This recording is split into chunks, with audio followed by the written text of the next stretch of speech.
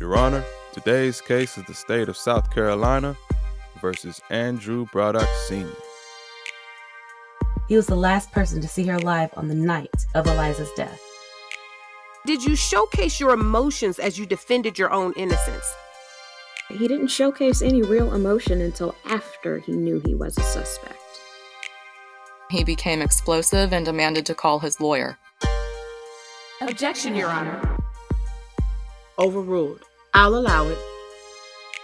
This shit is really ridiculous. The whole ordeal feels like one long nightmare that he just can't wake up from.